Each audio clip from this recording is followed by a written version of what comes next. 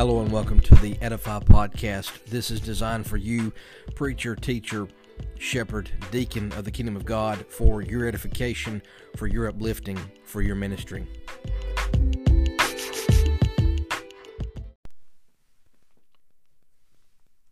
British soccer manager Brian Clough, if I'm saying that right, was asked by a reporter on one occasion to perform or to assess his performance as a coach, and he replied, "I wouldn't say that I'm the best manager in the business, but I'm the top one."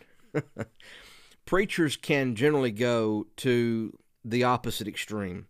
As a preacher, you can converse, or when people start talking about our capabilities as a preacher, or somebody comes up with, a compliment, we can gravitate towards self-depreciation much more than self-promotion.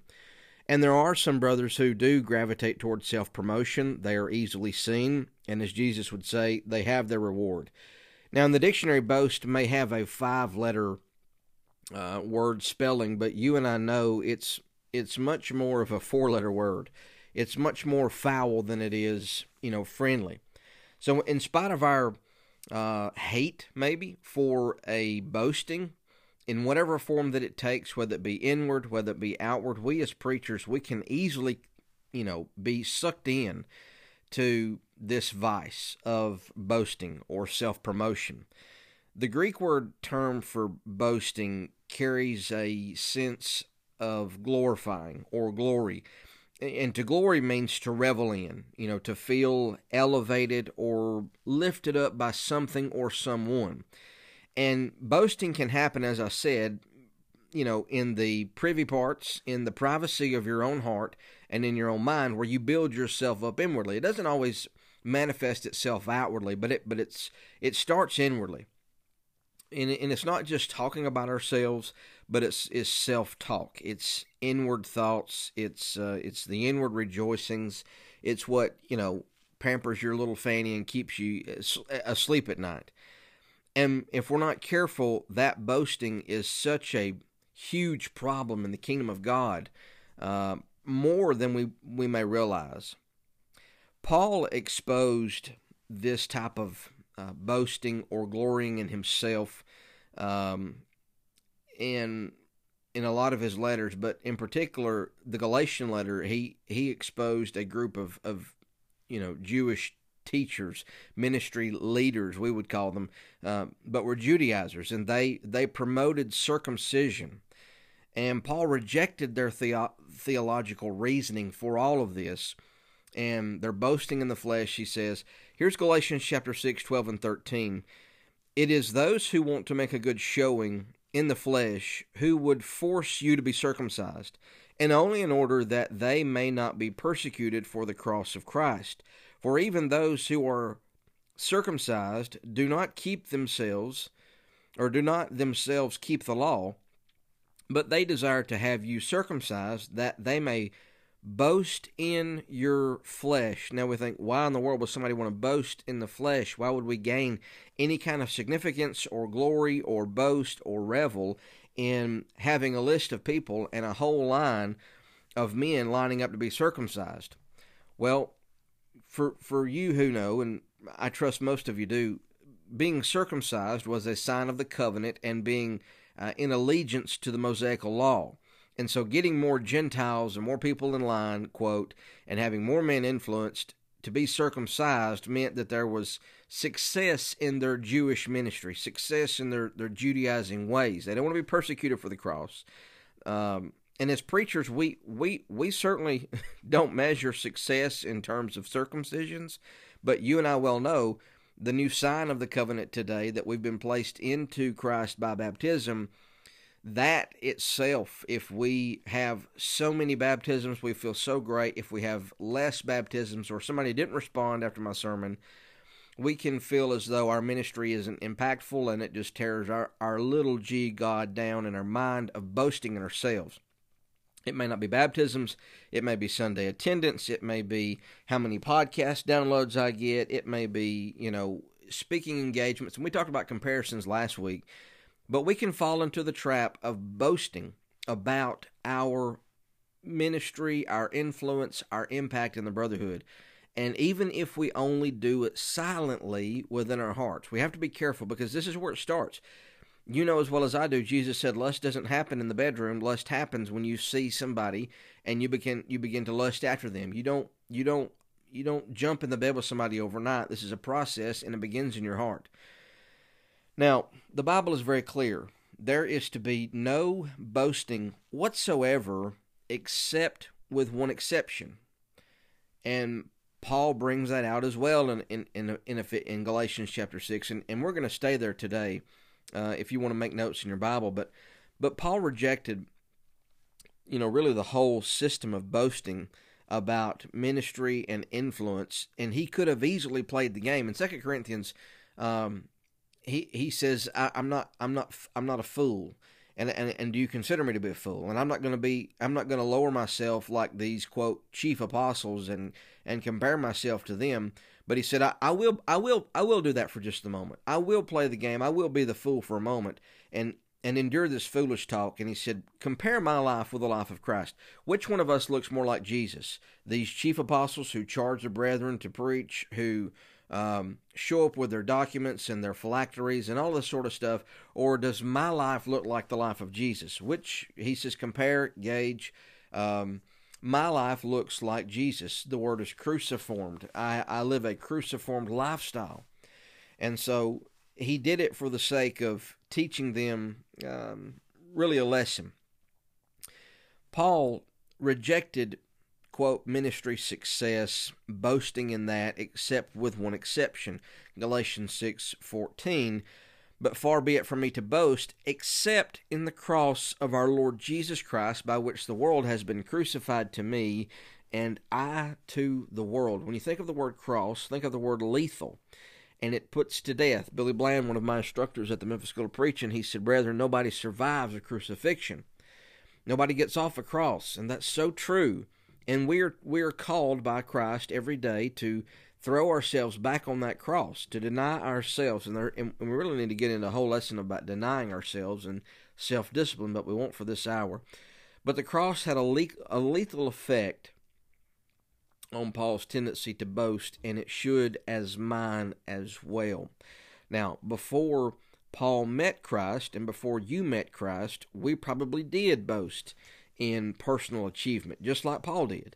He confessed to the Galatians, I was advancing in Judaism beyond many of my own age, so extremely so that I was for the tradition of my fathers, chapter 1 and verse 14 in Galatians. Paul was keeping, quote, spiritual score. But when Christ called Paul to salvation, everything changed for him. Everything changed, and it changed for you, or it was supposed to have changed for you. You're in the business of sanctification, and we're in the business of killing this boastful spirit over and over every day if we need to be. But something died. Paul's boasting in himself, in his reputation, in his doctorate, in his next in line to be, head of the Pharisees. I mean, all those things. He says, I count them as loss, as dung. That none of that matters at all, period. The only thing that matters is being in Christ.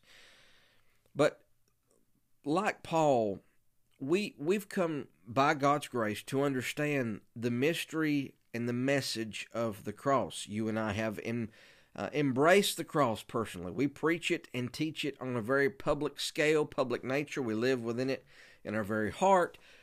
But boasting in the cross for us makes perfect sense. But what we can't forget is that boasting in the cross made no sense whatsoever to the folks in Paul's day. It was foolishness. And he even says that in the 1 Corinthian letter, that it's considered foolishness to the world. It would have been nonsense. It would have been folly, foolishness. It just didn't make any sense. The Gentiles would never boast in a cross. Cicero was a Roman historian, and the reference of this is The Cross, Heathen and Christian. It's a good book, written in 1882, I believe. Anyway, but Cicero was a Roman historian, and he was a statesman, and he said, not only let the cross be absent from the person of Roman citizens, but its very nature from their thoughts, eyes, and ears. So that was not something that they even wanted to consider. Don't even talk about it. Don't even have it within your heart. And the Latin word of cross is crux, which we get our English word excruciating. So that was a word that you didn't say in polite company. Instead, there was a euphemism for it called the unlucky tree. And so boasting in the unlucky tree, this dirty word, was a revolt to most Gentiles, as boasting in a beheading would be to us. To see ISIS on TV and to see somebody have themselves beheaded, they boast in that. We find it revolting. Same thing when it came to the cross of Christ for the Gentiles. So the Gentiles didn't boast in the cross, and so the Jews were even less likely to do so.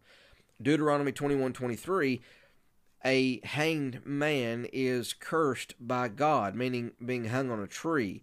So the Gentiles saw crucifixion as being cursed by the state, yes, but the Jews saw it as being cursed by God. So why would anybody want to boast in that? And Paul himself even shared the worldview of those who saw the crucifixion as being cursed by God. So that's precisely why he boasted in the cross of our Lord Jesus Christ. This meant that you came to the cross and you understand, you are coming under God's curse. Now, chapter 3 of Galatians, verse 13, Christ redeemed us from the curse of the law by becoming a curse for us. For it is written, cursed is everyone who is hanged on a tree.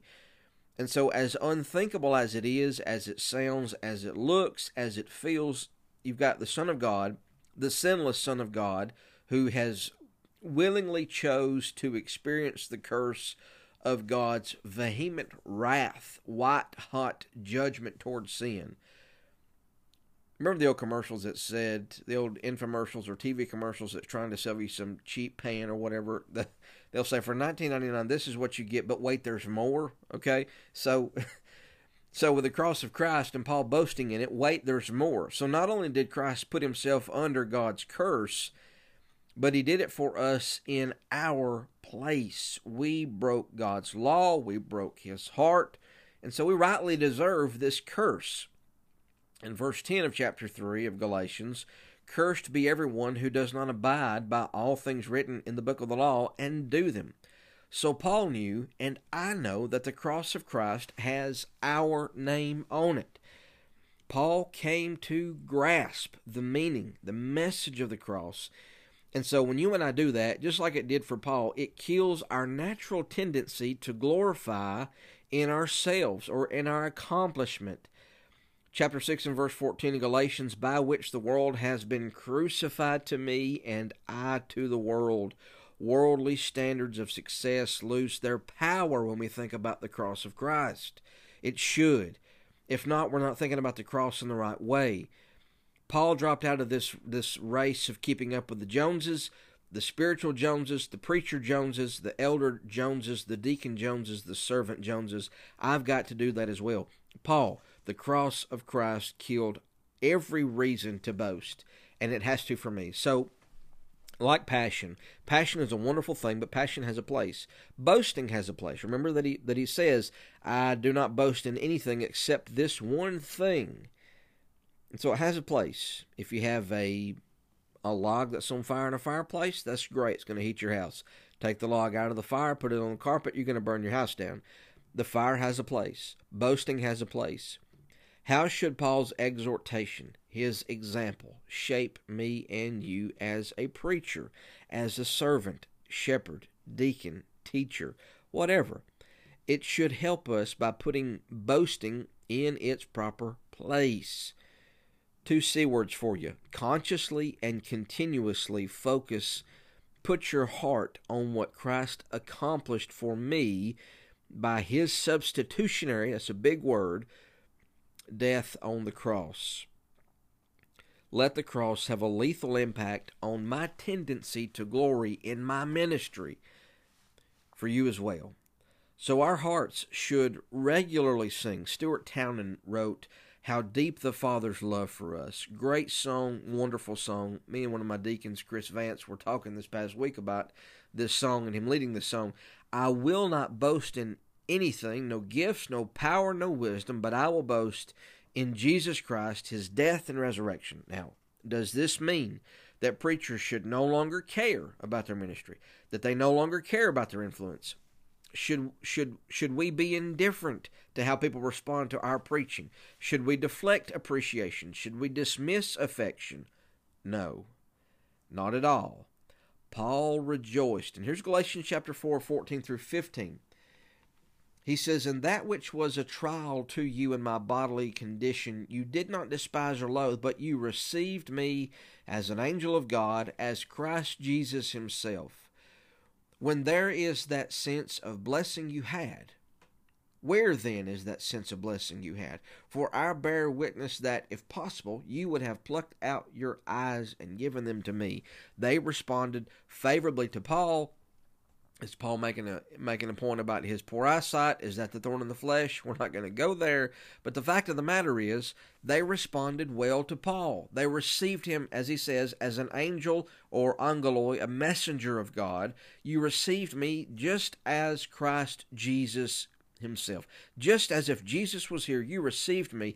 And he gloried in that, not for personal gain, but for the cross of Christ. So I should, just like Paul, receive people who want to receive me, but for the glory of God alone, for the cross alone, nothing else, not for me. Paul no longer glorified in his accomplishments for Christ, but in what Christ had accomplished for him on the cross. So what do? Let's bring it home, let's land the plane. What do we do when our hearts and minds revert to the old ways of glorifying in ourselves? Because we can. When we think about our influence, we think about our ministry, we think about our persona, what do we look like, what do we sound like, yada, yada, yada. The Holy Spirit does a wonderful job in putting to death the deeds of the body. You and I have been called to do that. Romans chapter 8 and verse 13, we put to death the sin that is in our bodies by the power of the Spirit. How do we do that? Well, by the Word of God and by prayer to God. Lord, help me do this. I search the Scriptures. I look for wisdom. I see the cross. I see what Jesus has done. Why in the world would I want to glory in myself when Jesus has went and died for me? So put your eyes back on Jesus. But let me give you two S's to help you alliterate. Number one, squash. Squash it like a bug. Put it to death. Holy Spirit, Romans 8 and verse 13 says, put it to death. Put it to death by my power, which comes by my word. We have to confess that we pull to self-glory. If you do, you've got to confess that. When that temptation shows itself ugly self, when sin rears its ugly head, you've got to confess it. You've got to kill it. And maybe it's helpful that you physically stomp your foot. I don't know. There's a guy who is trying to help smokers and addicts alike to stop their habits. And what he's come up with basically is a very thick band, maybe half an inch in width, that goes around. It's very flexible, very whatever that word is, where you can pull it. Anyway, but basically what he does is he got a rubber band around his wrist, and when he thinks about smoking or he thinks about drinking or whatever it is, he shows folks, this is what you do. When you think about that, I want you to pull that band up as high as you can and let it go and let it pop your wrist. And basically, you're giving yourself a whipping for thinking about that. And he says there's some psychology behind the physical pain when you think of something, and which is elementary, and we know that when we think about children or dogs or whatever. If my son Stone goes to put a fork, of course he won't, I trust, a fork into the light socket, if he does it, it's going to shock him, and it could kill him. But it's going to render pain either way, whether by that light socket or my hand to his backside. He is going to feel pain and know this is no. So whether it be the rubber band around your wrist thinking about smoking, whether it be stomping your foot thinking about boasting, saying no, you've got to have a sense of no, a physical no when you think about that. Kill it and kill it fast. But also not just squash, but survey. Survey speaks of refocusing attention on Christ and his cross. Survey Survey the good news, the gospel, the euangelion, the good news of the gospel. Christ died on the cross to redeem me, Jake, from the curse, to forgive my sin, which includes boasting, self-glory. Get rid of it. We have to. And so the best way to get our eyes off of ourselves and our desire for self-glory is to put them back on Jesus. Look at Jesus. Isaac Watts put it so beautifully in his hymn. When I survey the wondrous cross on which the Prince of Glory died, my richest gain I count but loss and pour contempt on all my pride. The more that we glory in the cross of Christ, the deeper we will understand what Paul discovered. The cross of Christ kills all other reasons for boasting. That includes my ministry and yours. We don't boast in anything except the cross of Christ.